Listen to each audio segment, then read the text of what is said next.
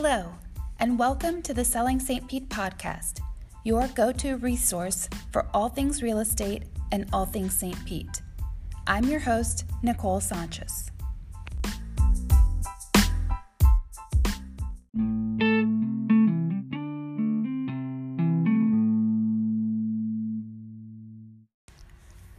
Hello, and welcome to the Selling St. Pete podcast. On today's episode, we're going to be discussing the coronavirus. Now, I know you may be tired of hearing about it, but I thought this episode was important to do so for several reasons. One, though state officials say the threat to the public remains low, public interest in learning about the disease is high, in particular, who is most at risk and how to prevent it from spreading. Two, overnight, the first two cases for Pinellas County were reported as two men tested positive for the virus. Both men had traveled recently, and both are in their 60s. Number three, earlier this week, the Food and Drug Administration and the Federal Trade Commission warned Americans of companies trying to capitalize on the fear and concerns caused by the virus. The FDA and FTC specifically named 7 companies to be on the watch for. Number 4, yesterday, Florida's Attorney General Ashley Moody activated the coronavirus price gouging hotline, and later we'll be sharing information if you encounter any stores that are price gouging. And 5, we are seeing a tremendous amount of events being altered or canceled as a result of the virus spreading. Over the past day or two, we've seen a number of events take place. The stock market has experienced volatility as the virus spreads. The Indian Wells tennis tournament was canceled. The NBA has suspended the season indefinitely after a player for the Utah Jazz tested positive. South by Southwest has been canceled. The NCAA tournament will be played in empty stadiums. Talk shows are banning studio audiences, and college classrooms are transitioning to online classes. And travel has been restricted, especially to hard-hit countries such as China, Italy, South Korea, and Iran. And just tonight, the president announced travel to Europe has been restricted for 30 days.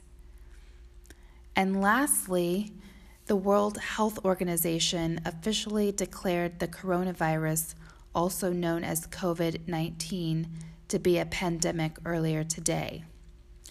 And what exactly does that mean?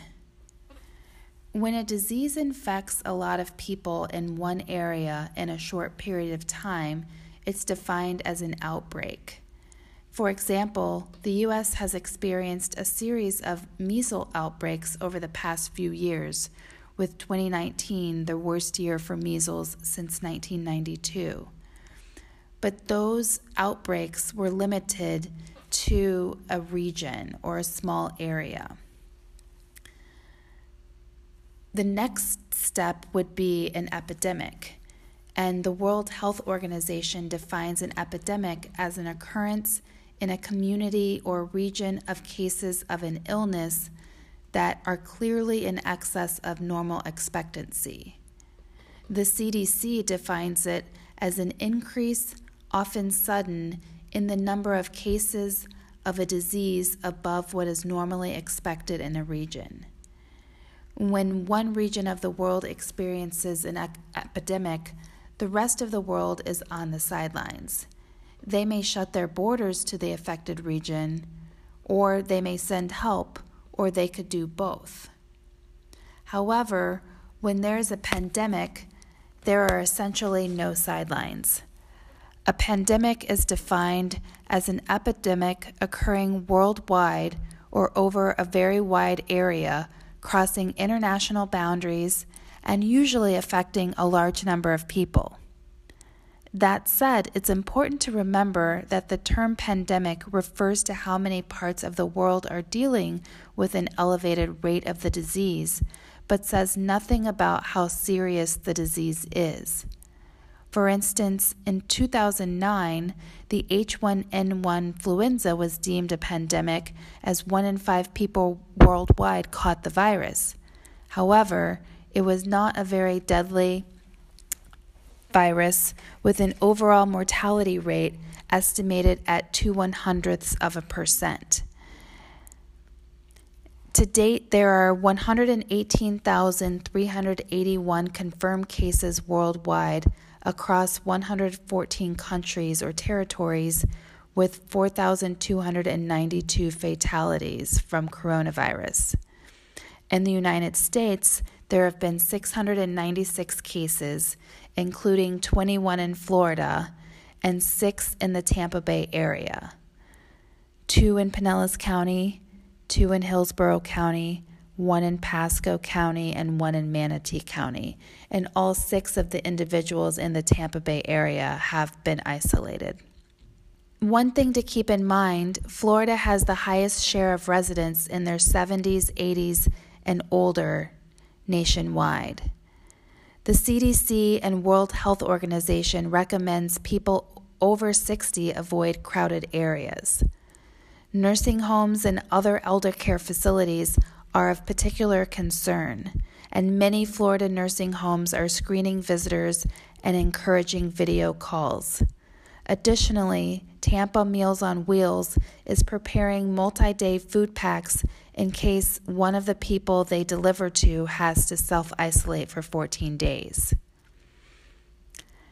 Sadly, there are people and businesses looking to take advantage of the fears surrounding the coronavirus. And earlier this week, the FTC and FDA jointly issued warning letters to 7 sellers of unapproved and misbranded products, claiming they can treat or prevent the coronavirus. The FDA says there are no approved vaccines, drugs, or investigational products currently available to treat or prevent the virus. If you're tempted to buy an unproven product or one with questionable claims, check with your doctor or other healthcare professional first. A list of the 7 companies the FDA and FTC warned about can be found in the show notes. Also, the CDC says your best defense against the coronavirus is to do the following. Wash your hands often with soap and water for at least 20 seconds, and if soap and water are not available, use an alcohol-based hand sanitizer. Avoid touching your face, especially your eyes, nose, and mouth with unwashed hands. Avoid close contact with people who are sick. Stay home when you're sick. Cover your cough or sneeze with a tissue, then throw the tissue in the trash. Clean and disinfect frequently touched items and surfaces using a regular household cleaning spray or wipe. And follow the CDC's recommendations for using a face mask. And those recommendations are as follows. The CDC does not recommend that people who are well wear a face mask to protect themselves from respiratory diseases. Face masks should be used by people who show symptoms of the virus to help prevent the spread of the disease to others. And also, the use of face masks is crucial for health workers and people taking care of someone in close settings, either at home or in a healthcare facility. I will include this information in the show notes as well as links to the CDC and World Health Organization website. In the intro, I mentioned that Florida's Attorney General Ashley Moody has activated the coronavirus price gouging hotline. Price gouging can be reported by calling 1-866-9-NO-SCAM or by visiting myfloridalegal.com. This information will also be included in the show notes. Violators of the state's price gouging statute are subject to penalties of $1,000 per violation and up to a total of $25,000 for multiple violations committed in a single 24-hour period. Also, it is important to note that some stores, Publix being one of them, are limiting the amount of items consumers are buying to combat coronavirus due to increased demand. So if you are out shopping, just be warned, you may be limited on the amount of items that you're able to purchase. And in the intro, I talked about widespread cancellations for many events. And while we have seen some impact locally, by and large, we have not been impacted by too many cancellations.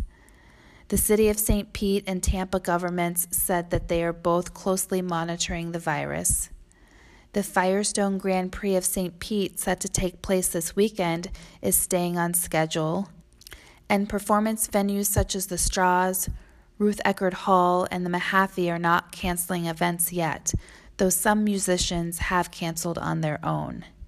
And major theme parks like Disney and Busch Gardens have said they are in touch with health officials and are stocked up on hand soap. If you think you need to be tested, the Florida Department of Health can now test for the coronavirus in Tampa, Jacksonville, and Miami within 48 hours. And according to Governor DeSantis, CDC testing takes up to 5 days. Health officials advise to call ahead to a doctor or health department if you suspect you have coronavirus so they can prepare for your arrival and limit the risk of infecting others.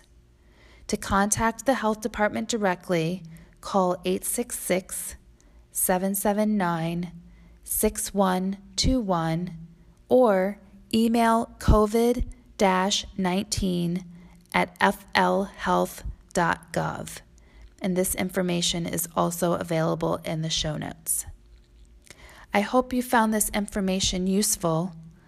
Thank you for listening, and I wish you good health in the days to come.